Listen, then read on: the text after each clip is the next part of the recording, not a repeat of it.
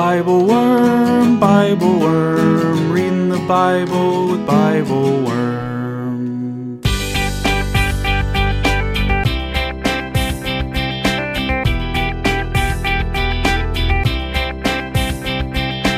Welcome to Bible Worm, getting to the core of the biblical text. I'm Dr. Amy Robertson, Director of Lifelong Learning at Congregation Or Hadash in Sandy Springs, Georgia. And I'm Dr. Robert Williamson, Professor of Religious Studies at Hendrix College and the founding pastor of Mercy Community Church in Little Rock. We're here every week to discuss the biblical text, both as biblical scholars and as people of faith, one Jewish and one Christian.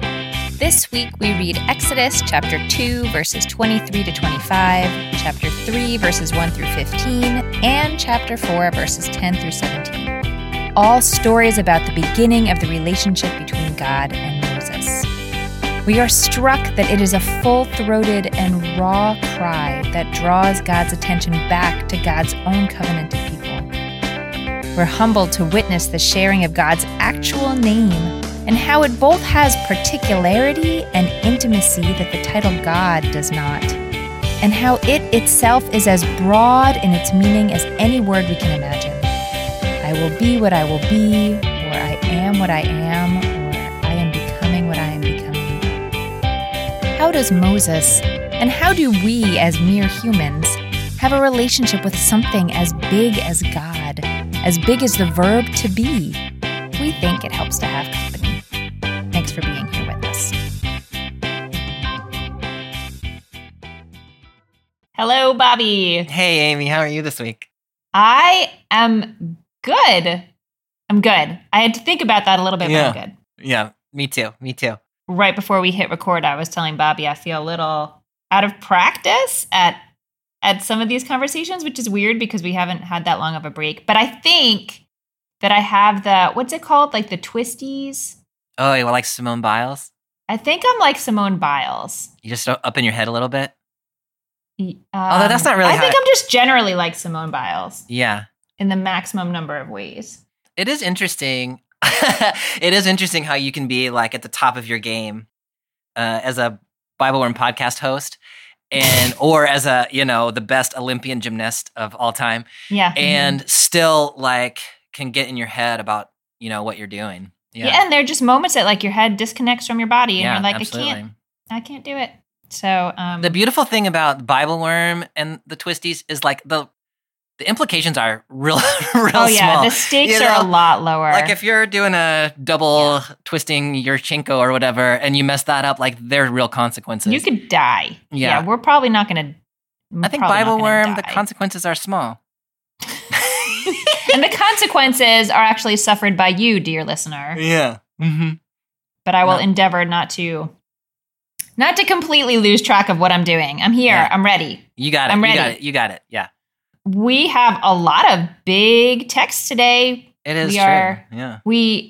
Last week we were in the book of Genesis, reading about Jacob, and we've skipped a bit. Now our reading today is Exodus chapter 2, verses 23 to 25, chapter 3, verses 1 to 15, and chapter 4, verses 10 to 17. Yeah. Which is all this like introductory Moses and God become friends story. Yeah. Yeah. Friends. Yeah. I'll have to think about that a little more. But yes. Yeah. They become something. They become colleagues. Yeah. Mm-hmm. Yeah. One of them under duress. So, but a lot has happened in Genesis. I don't know that we need to summarize all of it, but is there anything you think we need to take with us in order to understand where we're picking up? Yeah, I mean, there is a lot that happens in there.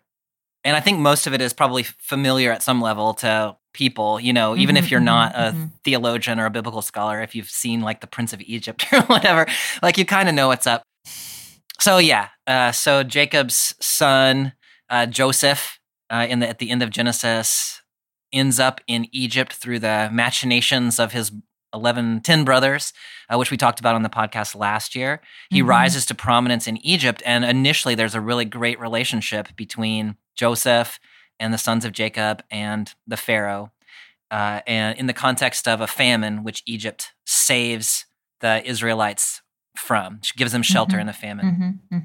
Then right at the beginning of Exodus, we get the notice that the Pharaoh died and a Pharaoh came to power who didn't know Joseph. And then everything changes. And so we've got this, at the beginning of this text, we've got the Israelites who have now grown and expanded. They've been fruitful and multiplied. And the Pharaoh has enslaved them as a labor force, creating storage cities for all the excess grain. And because the Pharaoh is afraid of them, they're just their number and whether or not they're loyal. And so in the beginning of this text, the Israelites are enslaved in Egypt, laboring for the Pharaoh. And the Pharaoh is pushing them harder and harder and harder. And so that's where our text picks up. Anything else that you think is important for our preparation for this text today? Well, Moses has been born. Oh, yeah, I forgot. Yeah, that guy. Oh, yeah, we need to know about him. Yeah, I mean, so Moses is born to an Israelite woman who recognizes that she cannot keep this baby safe, puts him in the basket. We've all acted this out in various children's programs. Yeah. And Moses has had the encounter where he sees someone beating up an Israelite and kills him. Yeah. And then Moses has to go into hiding because he recognizes that people know him as the guy who killed someone. Yeah. No, that's obviously, that's really important. And this kind of identity of Moses as an Israelite who then is raised in the home of the Egyptian Pharaoh, or at least the Pharaoh's daughter. Yeah. So he's kind of got this... a dual passport. Yeah, exactly. Yeah, that's exactly right. Yeah. And then has been sort of exiled in a sense from both communities. He's fled away from the Egyptians because he killed an Egyptian. He's had to flee from the Israelites because the Israelites are afraid he's going to get them in trouble. Mm-hmm. And so when this text picks up, he's actually in Midian, which is kind of on the Sinai Peninsula, in sort of he's got dual passports, but he's not in either country to which his passport belongs. He's in yet a third space. Yeah. Yeah. Let's pick up. All right, let's do it. So I'm reading from the NJPS, and I'm starting in chapter 2, verse 23. A long time after that, the king of Egypt died. The Israelites were groaning under the bondage and cried out, and their cry for help from the bondage rose up to God. God heard their moaning, and God remembered his covenant with Abraham and Isaac and Jacob. God looked upon the Israelites, and God took notice of them. Yeah. So just in terms of like contextual link, why does this start with the king of Egypt died?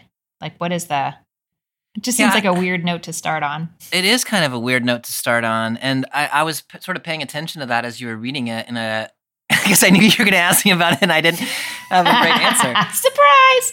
Because this is not the Pharaoh who knew Joseph, right? That Pharaoh has already died. Yeah, we're a couple pharaohs down the line. And so this is yet another one. And so I was just wondering maybe if the significance of that is that the shift in political leadership is always a risk for people who are vulnerable in a particular context. Even though the previous Pharaoh was already terrible, there's an anxiety about a shift to yet another Pharaoh. And this Pharaoh is going to turn out to be even worse in the biblical telling in terms of how he puts the Israelites to labor. Mm-hmm. So I was just thinking about that maybe as the I like that a shifts lot. Have implications. Yeah. Yeah, they do. I mean, for the Israelites, and another possibility to layer on top of that is that if the other king knew of Moses as a threat, as a dangerous guy, I don't know, maybe. Yeah. I don't know. But I think you're right. They're in this transitional time. So I don't know. There's fear, and maybe there's space for change, and maybe the change will be bad and maybe it'll be good. Yeah. Okay. So I want to hear from you about this crying out that the Israelites do, because you are a person who has thought and written and taught a lot about lament, about the idea of crying out to God. Do you see this? Is that how you see this? Do you see this as lamenting in some way? Yeah, I mean, I do see it as lamenting in some way. And I also see it as kind of an inchoate lament. Like, this is not a thoughtful, let me compose a lament psalm.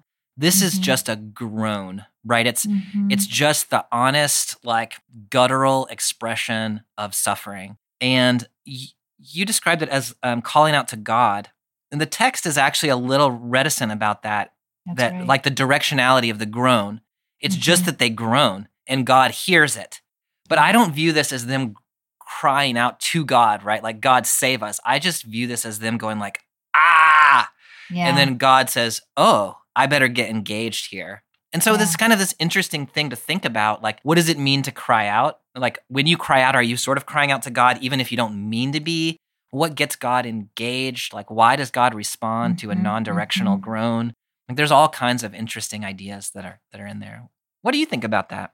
I love all of what you're saying, and I think that's right. I read the other day that there's the noun that's translated in my text as cry for help, their cry for help, Mm, is also used in the book of Job in reference to like the last groan of a dying person. mm, Like it's really they are nearing the end of their rope, and it's just this, like guttural expression of pain that God hears and responds to. But yeah, I see it as you do. I don't necessarily see that they have in mind that they're asking some deity for help, just that they're in pain. yeah. Yeah, that word that you're talking about, shavah, is like, it literally could just be translated like a scream, right? Yeah.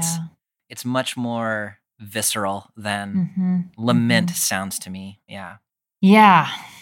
And then the last question I have for you on this section is one of my famous impossible questions. But Yeah. when it says that God looked upon the Israelites, Yeah. what do you think God saw? Yeah. That I guess my question is like, was it that God saw the suffering of the Israelites and that motivated God to action, or was there something else about what God saw? How do you think about the whole seeing of the Israelites? Yeah, I mean, there's that looking, and then in the previous part of that verse, God remembered. So it's Yeah. God heard, God remembered, God looked, God took notice. Yeah. That's an interesting progression of verbs. And, the question that I had written down to ask you was, what does it mean God remembered? Like, had God Yeah. forgotten? Yeah. And I think those two questions are related. I don't think it's that God forgot exactly, but there's a sense in the biblical text, correct me on this if you think I'm wrong, Mm-hmm. that God sometimes, I don't even know how you would describe it. Like, God looks away. Like, God's attention is occupied by other things. God gets a Yeah. little distracted. Yeah. And so there is a role throughout the Hebrew Bible. You notice this especially in the Psalms, where the psalmist will say, God, look at me. Like, what are you doing? Like, pay Yeah. attention and like get motivated. I see this notice along those lines. God, for whatever reason, and I don't know how to speculate about what those reasons are, God has not been engaged. I mean, the Israelites have been, according to the later chronology, they've been in slavery now for 430 years or something, right? Yeah. Yeah. So God has not been paying attention to them in a way that was liberative for quite some time. But Yeah. this groan, this scream from the gut, God pays attention Yeah. and notices and says, "Oh, this is the people that I covenanted with. I Mhm. better get engaged." Right. I don't know exactly what to do with that. Yeah, I mean, and I think there's some tension too, because this already in Genesis, God said there was going to be this terrible period of time that your ancestors are going to be in bondage. Yeah. So then it just becomes a question, I guess, of how do you know when that phase is over? And I'm thinking back now to how you first spoke about the king of Egypt dying as this almost like cosmic shift, like things have shifted. Yeah, no, theologically, that's tough, but that seems to be what the biblical text is saying for sure, that God has other hobbies. I think about this, Christians have a prayer where we say, "Thy will be done on earth as it is in heaven." Mm-hmm. And I mean, Jesus teaches us this prayer. And so like there's like, "Thy will be done on earth as in heaven" means like, let the justice of God be enacted on the earth as it is in the kingdom of heaven. Like, it's a pretty profound prayer. But Christians use it, in my experience, often to say like, it's like a hedge. I really need this, but you do whatever you're going to do. Like, thy will be done, not my will, but thy will. Mm-hmm. And so we hesitate about telling God that we're in pain. And to me, this text is a little bit of an antidote to that. This is not polite in any kind of a way. This is just people crying out, and it gets God motivated. And so to me, that suggests at some level that God needs us to be honest about the pain that we experience, and that God will respond to that. And God's not up there like, "Why are you asking me to do something? Like, this isn't what I want to do," right? God gets engaged by the honest expression of suffering. Yeah. Yeah, and there's no demand attached to it here because as we were saying, it's not really directional, but it's really full-throated and honest. Yeah. Anything else we want to note about these introductory verses? I'm just curious what you make of so we go from the groan to remembering the covenant to looking and taking notice. And so I don't quite know what the question is there exactly, but do you have any sense of what the role of the covenant with Abraham, Isaac, and Jacob? Like, it's not simply God saw people suffering and God responded. Yeah. There's the covenant is sort of inserted into the middle. Do you have thoughts about the significance of that? I mean, in my head, it's this very, like, oh yeah, I said I would do that. Like, I've already committed to this thing. It's not like God almost doesn't have to make a decision in the moment about should I respond to this or not. It was more just, it's a done deal. It's just, I haven't done it yet. And so now it's time to do it. Which again, I don't know if that's very theologically satisfying that he's responding out of a promise made in the past and not only out of the suffering happening in the moment. But once it mentions a covenant, it makes it feel to me sort of like a done deal. Like this is automatic. Yeah. I mean, another way of saying that I think is God keeps fidelity with promises that God has made in the past. Mm-hmm. So there is sort of God's just fulfilling an obligation here. But on the other hand, there's also God's fulfilling an obligation here. Yeah. Yep. And so if God has said that God will do something, even if it appears in the moment that God is not going to do it, God is ultimately faithful to those promises. Yeah. Agreed. Should we see what happens next? Let's do. Okay. Picking up in chapter 3, verse 1. Now Moses, tending to the flock of his father-in-law Jethro, the priest of Midian, drove the flock into the wilderness and came to Horeb, the mountain of God. An angel of the Lord appeared to him in a blazing fire out of a bush. He gazed, and there was a bush all aflame, yet the bush was not consumed. Moses said, I must turn aside and look at this marvelous sight. Why doesn't the bush burn up? When the Lord saw that he had turned aside to look, God called to him out of the bush, Moses, Moses. He answered, Here I am. And he said, Do not come closer. Remove your sandals from your feet, for the place on which you stand is holy ground. I am, he said, the God of your father, the God of Abraham, the God of Isaac, and the God of Jacob. And Moses hid his face, for he was afraid to look at God. I have a really good idea for anyone who runs a religious school. It's a STEM project. STEM projects are very fashionable now. On fleek. Do people still say that? I don't think they say that anymore. I think I just made myself unfashionable. Yeah, I think that was and you should set something on fire in the courtyard and see how long it takes for you to be able to tell that it's being consumed. Yeah. Have you tried this? No. Oh. No, but we're totally going to do it in my religious school this year. No, I mean, I think one of the, more profound thoughts that I've read, it is not my own thought, related to this text is that question of the miracle that Moses looked at the bush long enough to realize it wasn't being consumed. Yeah. So anyway, I think that translates really well. I remember you talking about that previously. Yeah. Can you just remind? So God's sort of strategy here is not to just shout at Moses, but to set something on fire and wait until Moses notices. And I recall you sort of. That sounds so funny when you say it that way. I sort of recall you kind of pulling some really interesting thoughts out of that. Can you press a little farther with that? Can I still pull them out? I don't know. I mean, the thought is, I guess just the fact that there's a bush on fire in the wilderness is notable. Yeah. In and of itself. But that Moses says, I need to stop and look at this because the bush isn't burning up. If you're just walking past a bush that's on fire, you're not going to see that it's not burning up. It takes a while for a bush to burn up. Yeah. The underlying theological or spiritual point of this line of questioning is you have to pay pretty close attention to your environment to be able to see the miracles that may be happening around you. And this is a pretty, this is something on fire. But even with something on fire, what really catches Moses' attention took him a little while to see. So he's got this sense of curiosity or wonder or openness to unusual things happening. And he's, I don't know, he's not just heads down doing his work, flocking the sheep. Is flocking a verb? Probably not, but okay, good. I don't know for sure. Herding the sheep, maybe? Oh, that sounds better. But if herd is a noun and a verb, it's true. Flock can totally be a noun. I think it probably could be a verb. I'm going it's for just flocking. You're sort of slightly dangerous territory if you say flocking the sheep too quickly. Oh, you know what I'm saying? You know what I'm saying. Yeah. I'm not sure I'm allowed to say that on iTunes. I'm not sure either. I think you better stop right there. Anywho. Yeah, and the way you asked the question was how long does it take to notice that something is being consumed? But I think the opposite question, which is sort of where you've really been thinking, is how long would it take you to notice something is not being consumed? Yeah.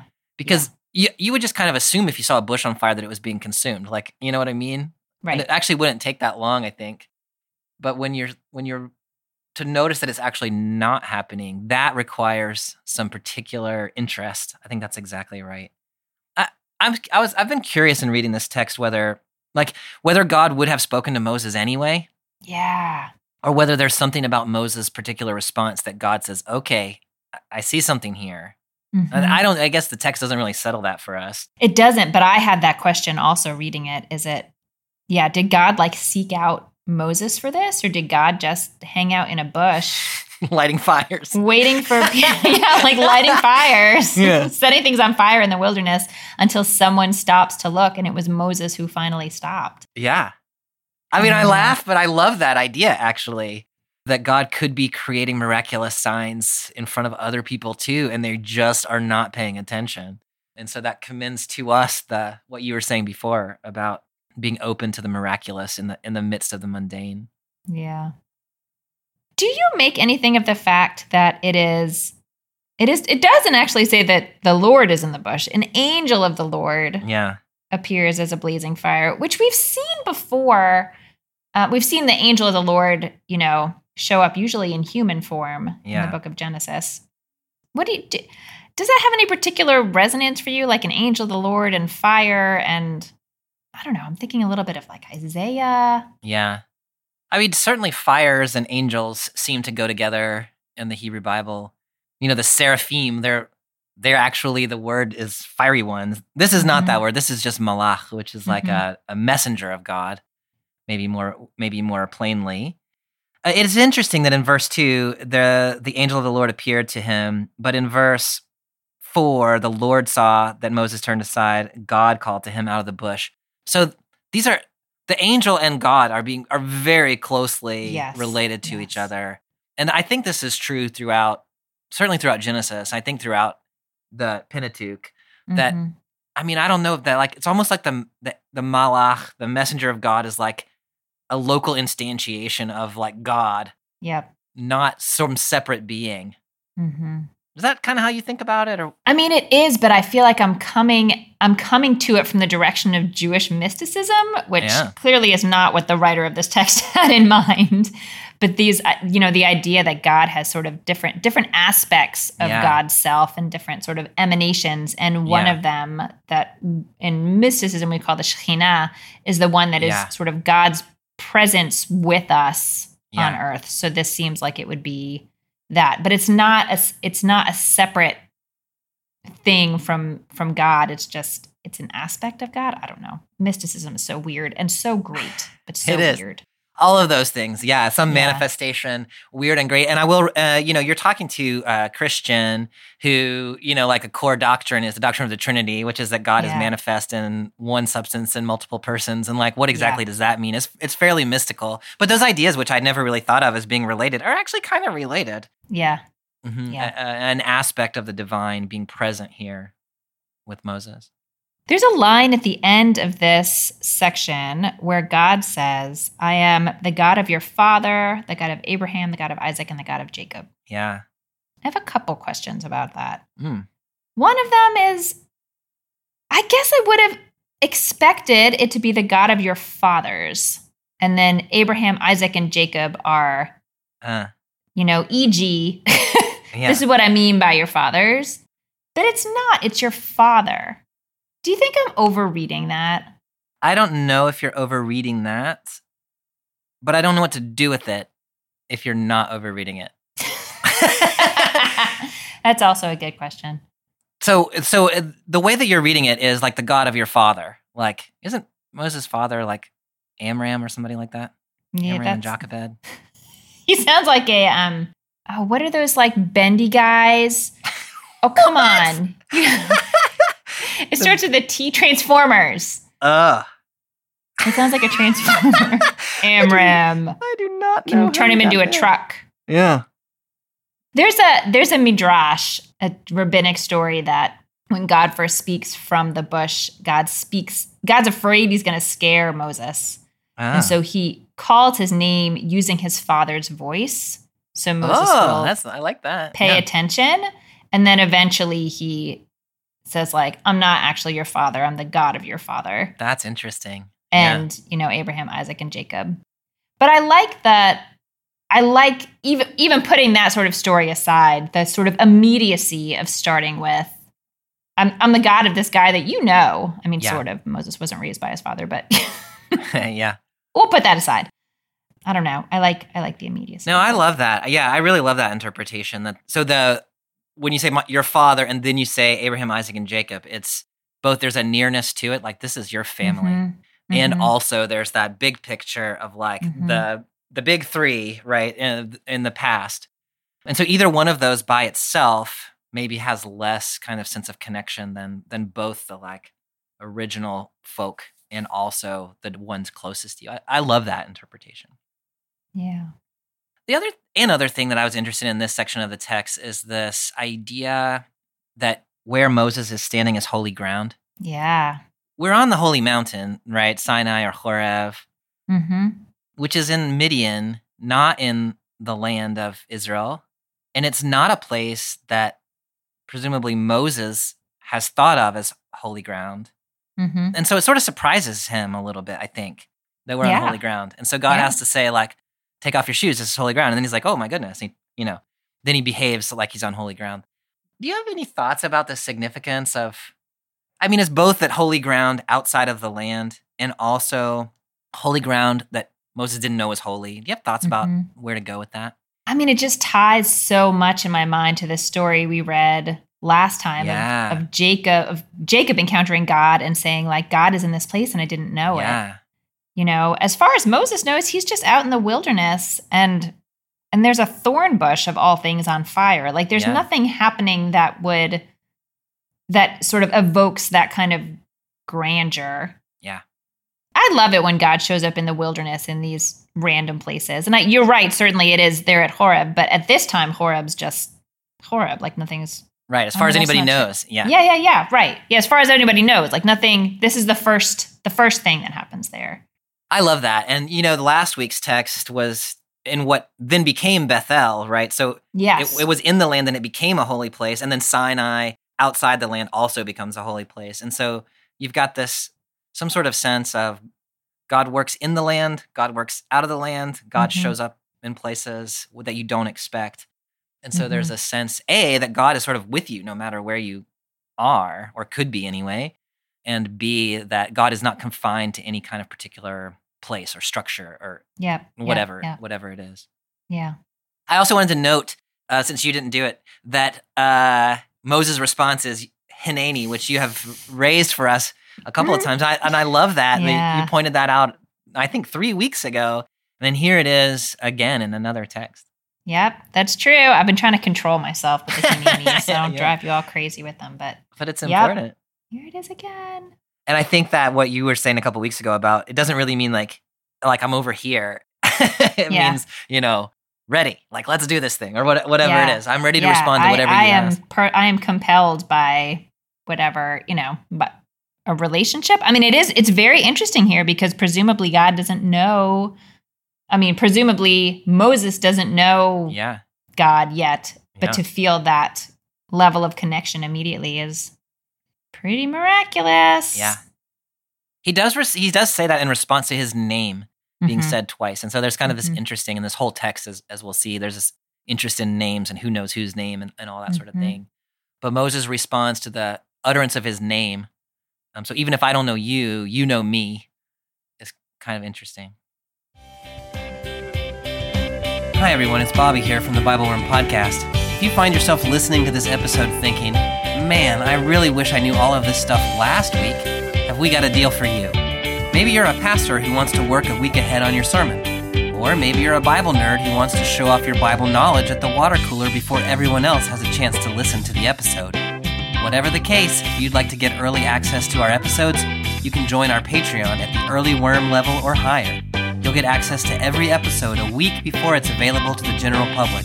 You'll also get a truly amazing Bible Worm sticker and the satisfaction of supporting a good cause. Oh, and you'll get ad-free episodes so you won't have to keep listening to messages like this one. Visit patreon.com/BibleWormPodcast for details. As always, thanks for listening to Bible Worm. And now back to this week's episode. All right, then we're going to pick up again in verse 7. And the Lord continued, I have marked well the plight of my people in Egypt and have heeded their outcry because of their taskmasters.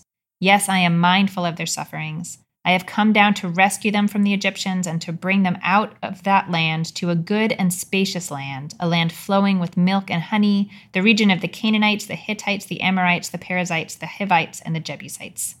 Now the cry of the Israelites has reached me. Moreover, I have seen how the Egyptians oppress them. Come, therefore, I will send you to Pharaoh, and you shall free my people, the Israelites, from Egypt. But Moses said to God, Who am I that I should go to Pharaoh and free the Israelites from Egypt? And he said, I will be with you. That shall be your sign that it was I who sent you. And when you have freed the people from Egypt, you shall worship God at this mountain. I have this voice in the back of my head, which is you saying, worst sign ever! Oh my gosh. Please tell me what this sign is. What is the sign? The sign is, when all this is said and done and you come back here, you will know that I can do this thing. That is the sign. Yeah. That is not a good sign. Mm-hmm. God's still working on the signs. Yeah. The signs get a little more clear as Exodus moves on. That one's not so clear. It is true. Yeah. No, I love that. Hey, trust me. I can do this thing. How do I know I can trust you? Well, once I've done this thing, you'll know that I can do this thing. Like, exactly. That never works.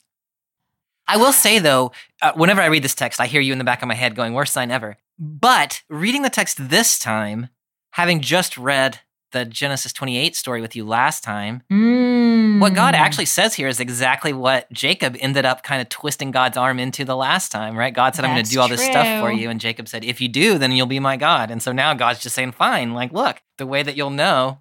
I don't know if there's anything there. Yeah, God's like, maybe this is what the humans like. Yeah. Yeah. All right. Yeah. Yeah. Oh, I love that connection. I had not thought of that, but you're right. This is pretty much exactly what Jacob says he wants from God. He doesn't say it's a sign, but yeah, that's true. Yeah. Bring me back here safely and I'll worship you. Yeah. I love that. I love their the unfolding relationship, the evolving relationship between the humans and the divine in this for sure. text. It really is going both ways. Yeah, it is. Yeah, it is really absolutely going both ways. Another thing I love is, so the word for Egypt is Mitzrayim, and it comes from it comes from a root word that means like a narrow place, which I think is literally describing like the shape of Egypt, right? Isn't Egypt kind of narrow? It's very narrow and then opens out in the delta. Yeah. So I don't quite know where that. I don't know where that name comes from. So maybe that's not where the word comes from. I don't know. But the way the fact that it comes from the word for a narrow place lives in the life of the Jewish community as this idea of like constriction, the constriction that the Israelites were experiencing, and the move towards spaciousness, where spaciousness is not just physical spaciousness, but the ability to really connect and to let go of the anxieties that prevent us from connecting to each other or connecting to the divine, or feeling enough security to be courageous or explore or wonder or sort of all of those things. So I love here that there's this explicit, I will move them out from Egypt into a spacious land. Yeah. Oh, I love that. It's really nice. Yeah. We've talked already earlier about this sort of, God is the God who responds to cries and acts to liberate people. I'm curious what you think.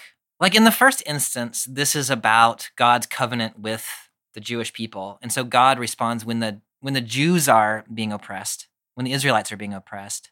This bit of this text has also been important in liberation theologies in the Christian tradition. I mean, all the way back to Africans enslaved in the U.S. in the 18th and 19th century, and Latin Americans writing liberation theologies in the 1970s and forward, to say God is a God who responds on behalf of the oppressed, period. And I'm just curious. This is a big question, and I don't, I don't know. I can already see where you're going, and I'm scared. And I'm just like, do you have any thoughts about how we both, I'm going to give you my sort of like take on what we're trying to do, and then you can say that's not what we're actually trying to do, is to honor both the specificity of this promise to the people of the covenant and also to think about God's general character as a liberative God. Do you have thoughts about that? I think it's tricky. I mean, I absolutely think that we can do both. I guess what I've seen in the world more is kind of ditching the particular and moving only to like, this teaches us something about God's general character, that God is a liberative God. And I think it does teach us that.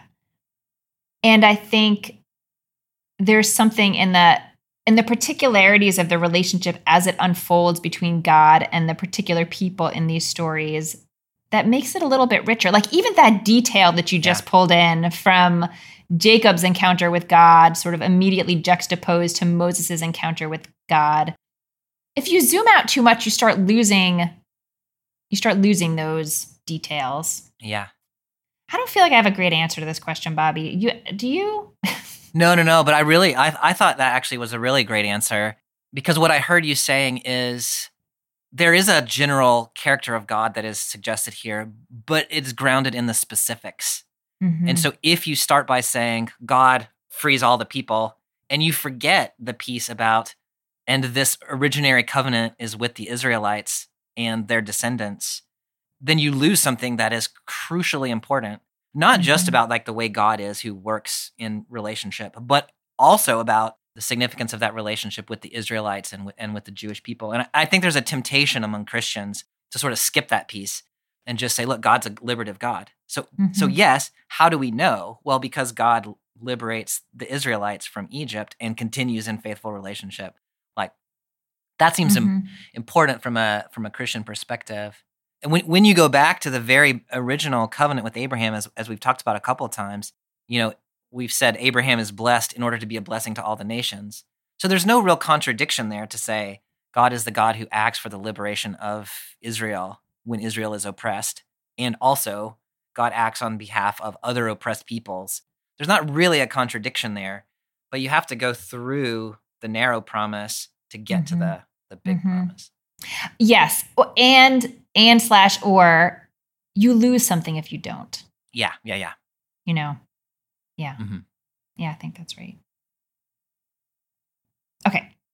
Picking up then in verse 13, Moses said to God, "When I come to the Israelites and say to them, 'The God of your fathers has sent me to you,' and they ask me, 'What is his name?' what shall I say to them?" And God said to Moses, "Ehyeh asher ehyeh."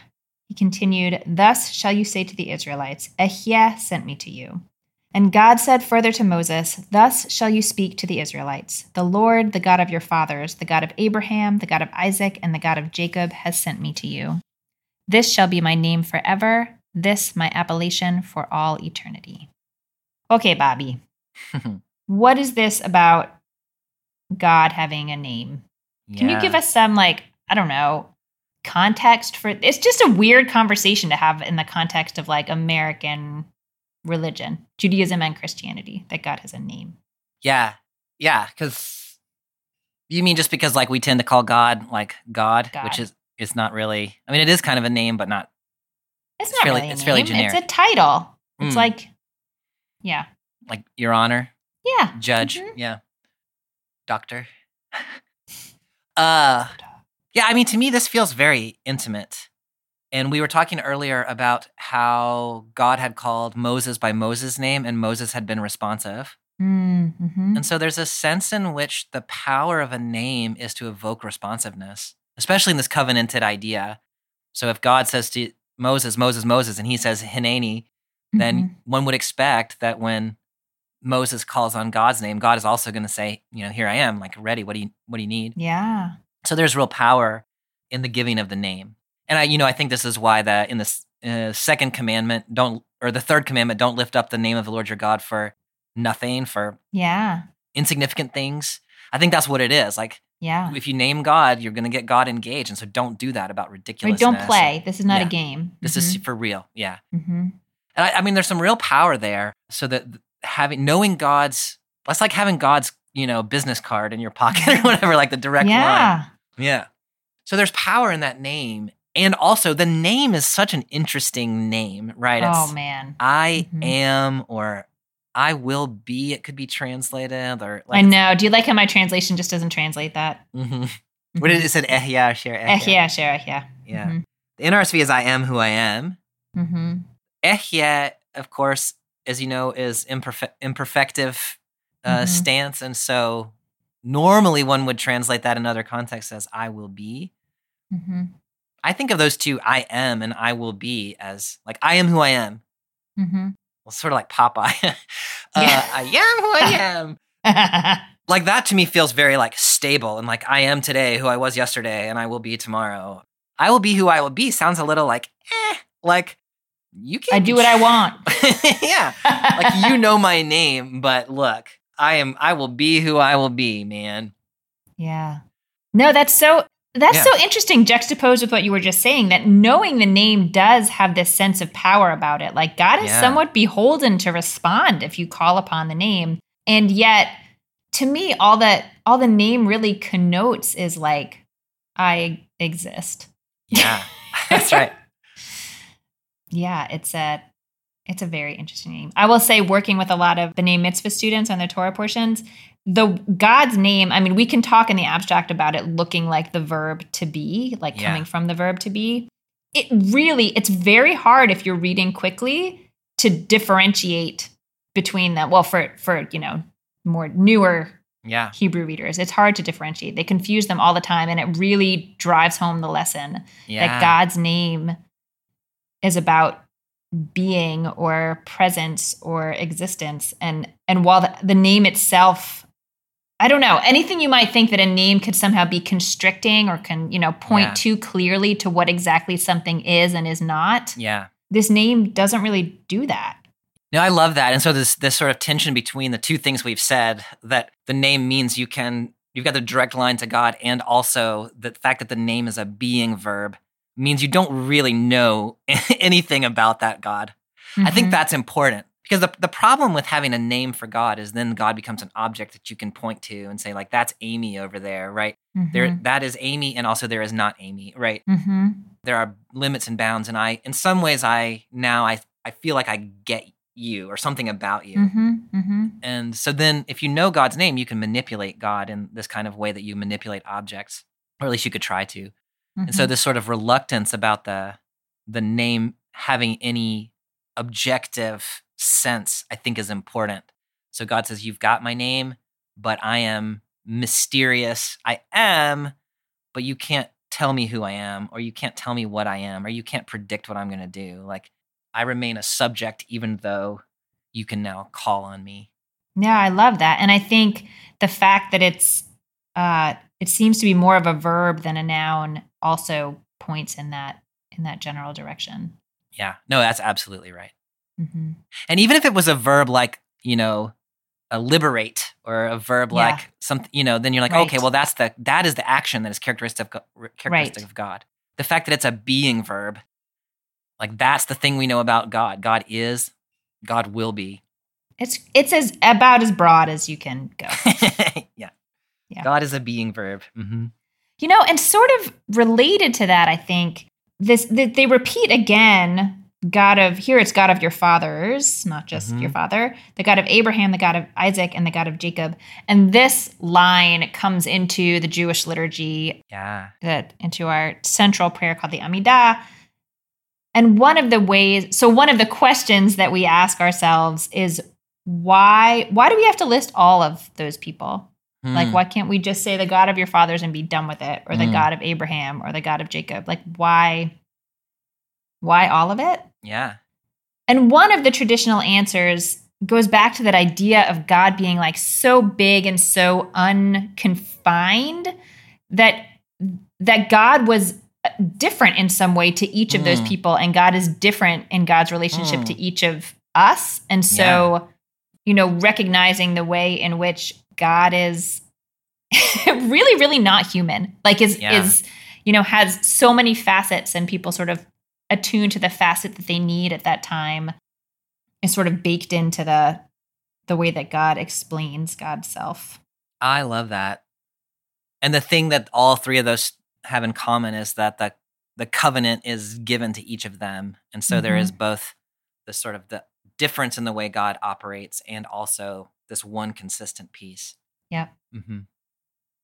The other thing I love in this little section of text, and it starts actually in the previous section of text a little bit, where Moses, when God says, here's what I want you to do, in verse 11, Moses says, who am I that I should go to Pharaoh? And then now he's saying, look, if I come to Israel and I say, the God of your ancestors has sent me to you, and they say, who is he? Then we're like, what am I going to say? Like, it's so interesting to me the way that Moses, and we're going to see it continue, like Moses doesn't think that he is worthy, capable, something of doing this thing to which he's been called. I mean, and it's an enormous thing, right? Like, go to Egypt, the most powerful nation that you know about, and like free my people. That's big. Right. But Moses' response is, I don't think I can do it. Like, who am I? Like, who are you? Like, it's so interesting to watch Moses kind of have this sequence of objections. Yeah, for sure. And, I'm going back to your introductory comments where you were reminding us that Moses is really sort of this in-between character. Like, he is an Israelite, but he wasn't raised with the Israelites, and he wasn't born into slavery, or he didn't live in slavery. And, I joked about him having sort of a dual passport, but in some ways it's exactly the flip side of that. I heard a panel last night of it's a great NGO organization that's building relationships between Arab folks and Jewish Israelis all around the Middle East. And they were talking about their experiences. And one of the guys on the panel was an Arab Israeli. And so he was talking about his experience, inside of Israel, but he was also talking about, out in the Arab world, I'm Israeli. Like, in Israel, I'm Arab, and in the Arab world, I'm Israeli. Like, and so it's not totally like the dual passport model. It's also sort of like everyone is a little bit suspicious of you. Yeah. And I think Moses feels that in some way. Like, I don't have the trust of the Israelites. Yeah. So why would you send me as their leader? I love that. And so you get this sort of dual sense of nobody trusts me, so how am I going to do anything? Like, the Israelites don't trust me, the Egyptians don't trust me. Right. I killed somebody and had to flee. Yeah. And then on the other side, if the question is, who am I to do this? There's a way in which, like, Moses is the only one who can do this, because Moses has access in both of those communities. Like, in some way, he understands both of those communities, even though he doesn't think either one of those communities trusts him. It's a fascinating position for him to be in. Yeah. God initially is pretty responsive. So Moses says, who am I? And God says, I'll be with you. And then God says, Moses says, who are you? And God says, here's my name. It goes downhill a little bit from there. God starts to get a little bit annoyed. Yeah, because in between 3:16 to 4:9, like, Moses now says, okay, well, suppose they don't believe me. So then God says, like, okay, look, here's a staff that turns into a snake. Here's a hand that you can make it leprous, not leprous. If you need to, you could turn a little Nile water into blood, like all of these things. And then Moses keeps on making excuses. We're going to see where we pick up. But this sort of like, Moses has a little crisis of confidence here that God is willing to put up with for a minute. And then God finally is going to get sort of fed up here. Yes. I love that about Moses, that the great hero of the Pentateuch, like the great hero of the Hebrew Bible, he's a little bit trying to weasel his way out of this thing if he can. He has a distinct crisis of confidence in this moment. Yes, he regrets stopping to watch the bush. He does. does. You just kept going with the sheep. Yep. Just keep on flocking. Okay, so we are picking up now in chapter 4, verse 10. But Moses said to the Lord, "Please, O Lord, I have never been a man of words, either in times past or now that you have spoken to your servant. I am slow of speech and slow of tongue." And the Lord said to him, "Who gives man speech? Who makes him dumb or deaf, seeing or blind? Is it not I, the Lord? Now go, and I will be with you as you speak and will instruct you what to say." But he said, "Please, O Lord, make someone else your agent." The Lord became angry with Moses, and he said, "There is your brother Aaron the Levite. He, I know, speaks readily. Even now he is setting out to meet you, and he will be happy to see you. You shall speak to him and put the words in his mouth. I will be with you and with him as you speak, and tell both of you what to do. And he shall speak for you to the people. Thus he shall serve as your spokesman, with you playing the role of God to him. And take with you this rod with which you shall perform the signs." Your translation has, "I will be with you and I will be with him." The Hebrew actually is, "I will be with your mouth and I will teach you what to speak." I will be with your mouth. I will be with his mouth, which I think is just such an interesting expression. Like, I mean, it means exactly what your translation says it means, but the specificity of like, it's not just I'm going to be accompanying you. It's like, I'm going to be controlling this little part of your body. Yeah, it's like a little, like you're going to be like a little remote control Moses. Yeah. Like a ventriloquist. Yeah. I'll be with your mouth. Yeah. Mm-hmm. I love that. I think this raises a real question for me about like when we realize our own weaknesses. Yeah. At what point do we just say like, I can't be the one doing this? Yeah. And at what point do we push through and trust that whoever has put us in this role knew what they were doing? Yeah. Can I tell you about some abuse I suffered at the hand of an 11-year-old yesterday? Yeah. Okay. So it's her first bat mitzvah lesson, and she's a little nervous, and she had told me that she doesn't like singing, she doesn't like performing, she doesn't like a lot of the things that I'm, sort of ticking off in my head, like, okay, this is going to be hard for her. So I asked her what she did like to do, and she said acrobatics. And I was like, that's great. She's telling me about her acrobatics, all these crazy silk things that she does. I don't know. And so this is a true statement. I am not very coordinated. And I wanted to tell her that as a way to be like, look, we've all got our stuff we're good at and stuff we're not good at, and I'm not good at what you're good at. Yeah. So I said, yeah, I'm not very coordinated. And she said, I can tell. Now, Bobby, we were sitting at a table. Like, I had not fallen over. I had not spilled anything. Like, she's never even, seen you standing up? This was... Well, I mean, we walked over to the table together, but nothing weird happened. And then she was like, that is awesome. I can tell from the way you move your hands when you're talking, because it's like you don't know what to do with them, but you feel like they should move. Dang, 11-year-old. Yeah, so I was like, okay, now moving right along. Yeah. 11-year-olds are so confident. Yeah. And this is and then I know. For some reason, reading Moses repeatedly say like, I'm really not a man of words. Yeah. Really, I'm not.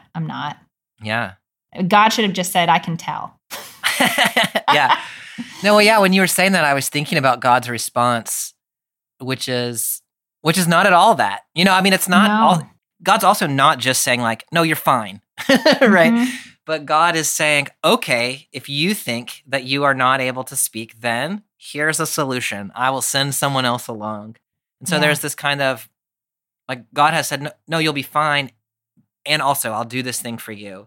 I'm not just going to, tell you that you're right. You are a terrible speaker. Indeed, you are terrible. I can tell, Moses. Yeah. Yeah, I mean, it's interesting because it says, as you said, he, loses patience a little bit. It says the Lord became angry with Moses, but he doesn't really express anger. He goes on to give Moses what Moses really seems to think he needs, even if God doesn't think he needs it.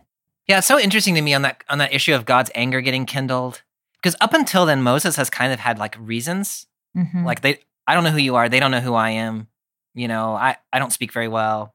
Verse 14 is just like, send somebody else.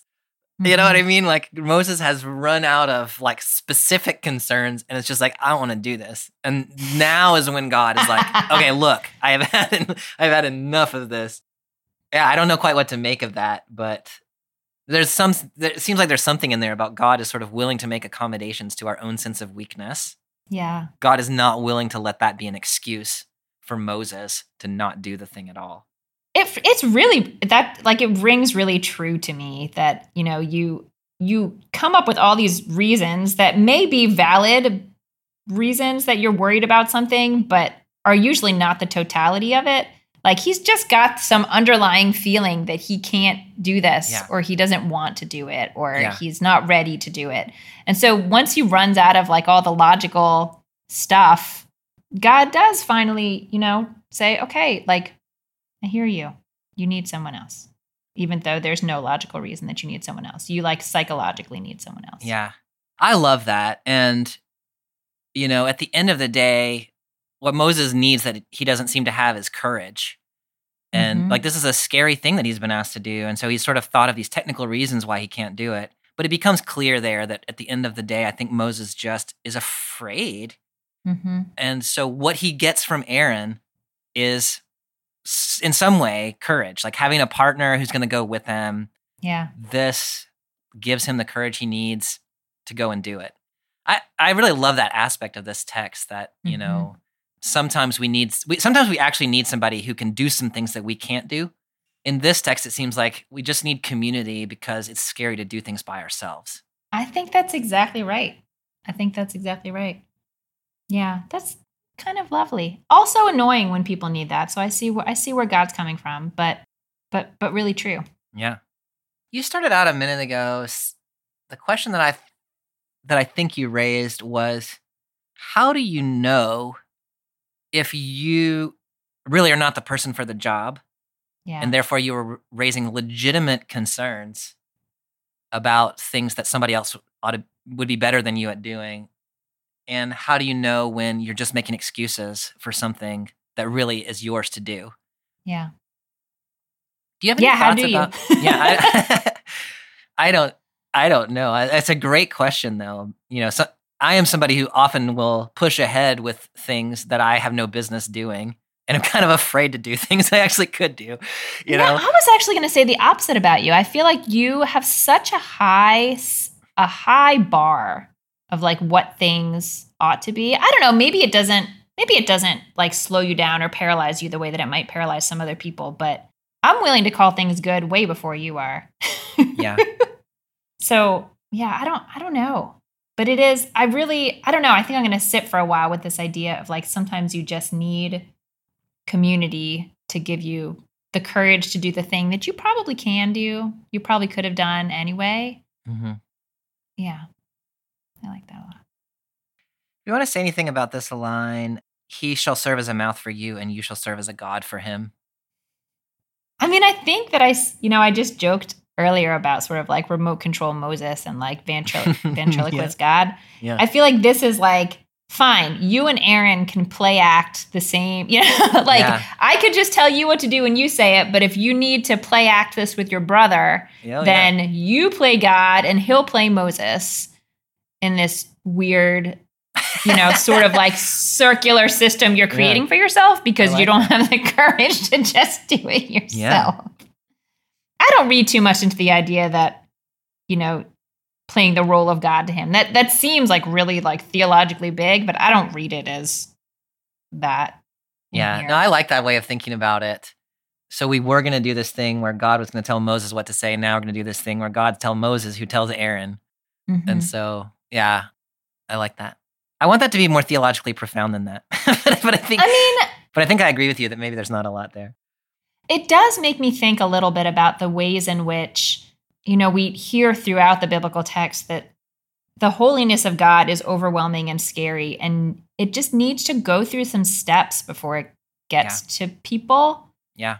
And in a lot of the stories, actually, Aaron doesn't exactly play the role that it says. I mean, he does in the immediate story with Pharaoh, but he doesn't really stay in that job. But it does, like, I don't know. It's like there's a okay, the word is definitely not neutralization of God's holiness, because that sounds terrible, but that's the word that came into my head. But like there's it has to be processed a little bit to come out as like a God hot dog. No, okay. My words are not good. I've neutralized God's holiness and made a hot dog. But like a hot dog. Sometimes there are just steps. Like there needs to be a little more distance between the really powerful origin and the end point. Yeah, no, I mean, and if you think narratively, like Moses literally was out walking around with some sheep, and then here he is. I mean, this is a pretty short conversation later, and he's supposed to, like, now suddenly he has been given instructions to go to Egypt and tell Pharaoh to let the people go, and there's a lot to process. Yeah, yeah, that's definitely true, and in some ways you sort of feel for Moses here. I mean, I actually appreciate Moses here because I'm scared to do things kind of a lot, and so I'm like, okay, like, all right, like God can work with that, and it's okay for me to raise objections to a degree. I think. Yeah, I appreciate. No, I think Moses that's right. here. I think that's right. Bobby, I think it's about that time. I do too. Yeah. Where you lay down some wisdom on us. Yeah.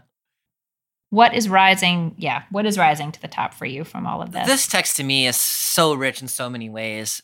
The way that I am getting engaged with it right now is thinking about this God who liberates from systems of oppression. In the case of the biblical text, liberates Israelites from oppression in Egypt. But I think there's a fairly clear step to say this is a God who also liberates people who are oppressed in systems of economic exploitation here and now today. And so in that sense, this text is not so far removed from us that there is a liberation that yet needs to happen. And I'm so struck by this character Moses. We were talking about this a little bit earlier, but Moses is positioned in this really unique way where he belongs to the privileged class in this text.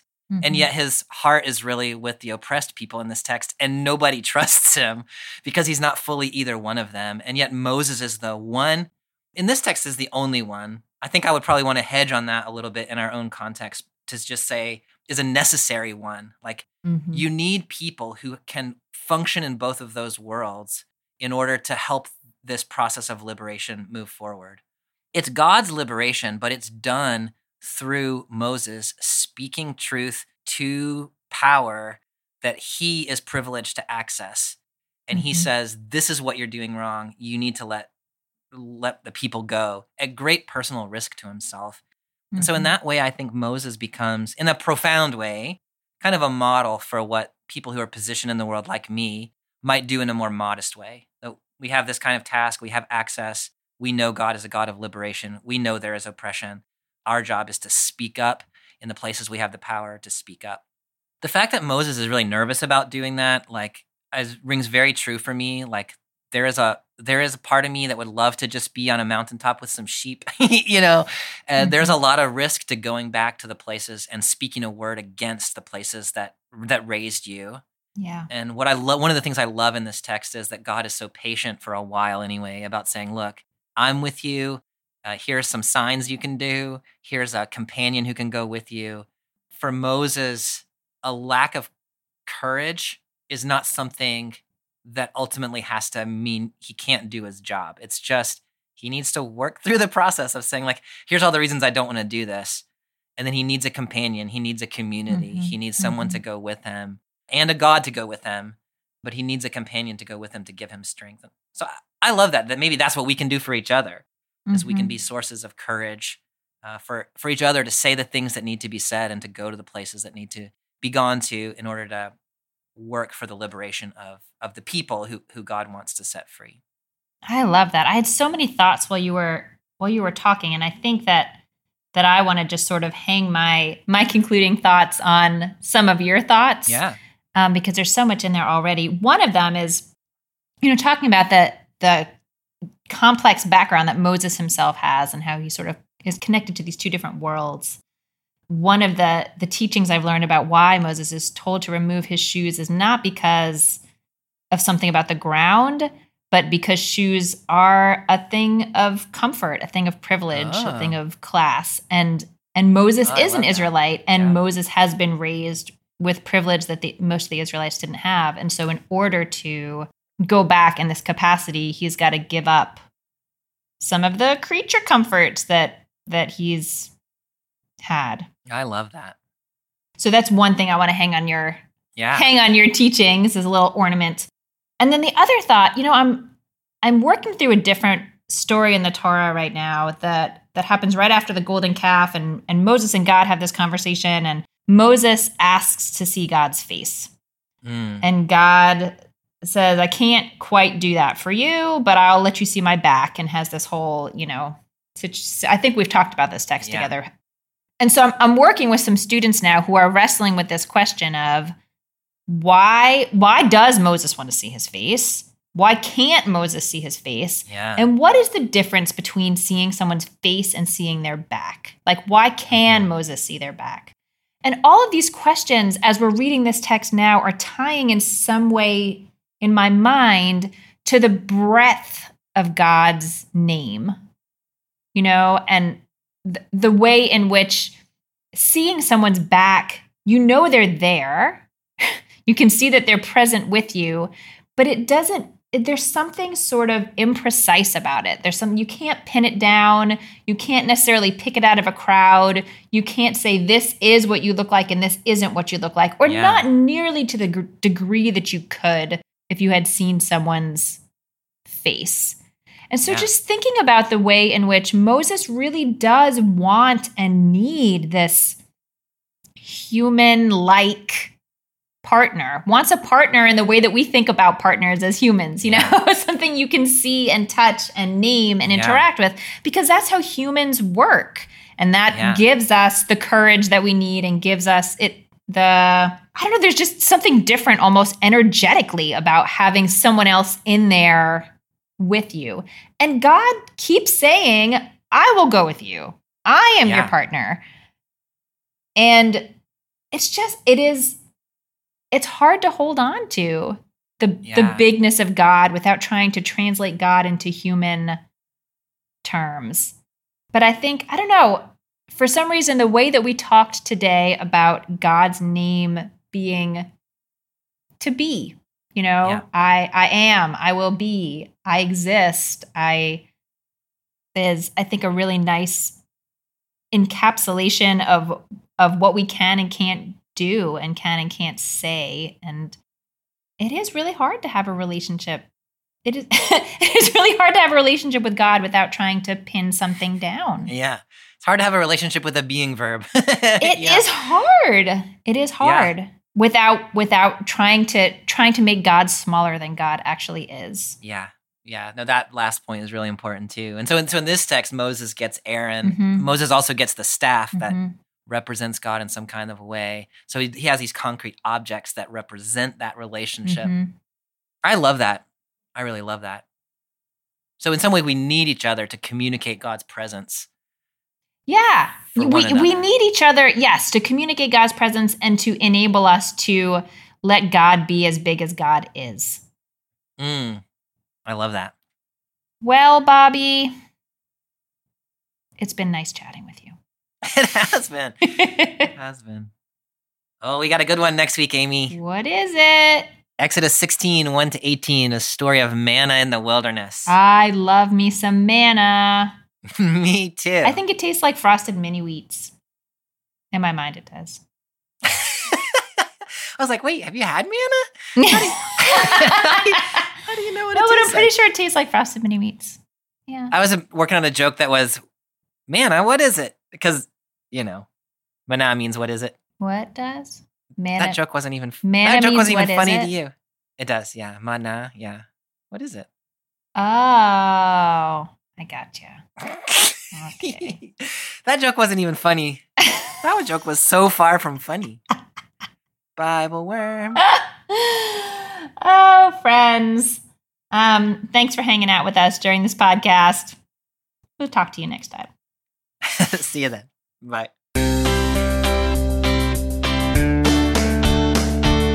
Thanks for joining us for this week's episode of Bible Worm. If you've enjoyed this free podcast, we hope you'll help us keep it going by joining our Patreon for as little as $4 per month. You can also sign up for other goodies like early access, video lectures, weekly liturgies, and more. Visit patreon.com/BibleWorm Podcast for details. Bible Worm is produced by Bobby Williamson and edited by Joel and Laura Becker. Our theme song is sung by Colin Bagney. We're grateful to our many supporters for helping us keep the podcast going. A special thank you to our executive producer, Fox Valley Presbyterian Church in Geneva, Illinois, and to our newest supporters, Joanna Herriter, Sarah Ann Berger, Ann Choi, Jillian Hankemer, Cindy Muse, Charlotte Lehman, La Flèche Limerick United Church in La Flèche, Saskatchewan, and Webster United Church of Christ in Dexter, Michigan. Join us again next week when we'll be discussing Exodus chapter 16, verses 1 through 18, the story of God providing manna in the desert. Until then, keep on digging.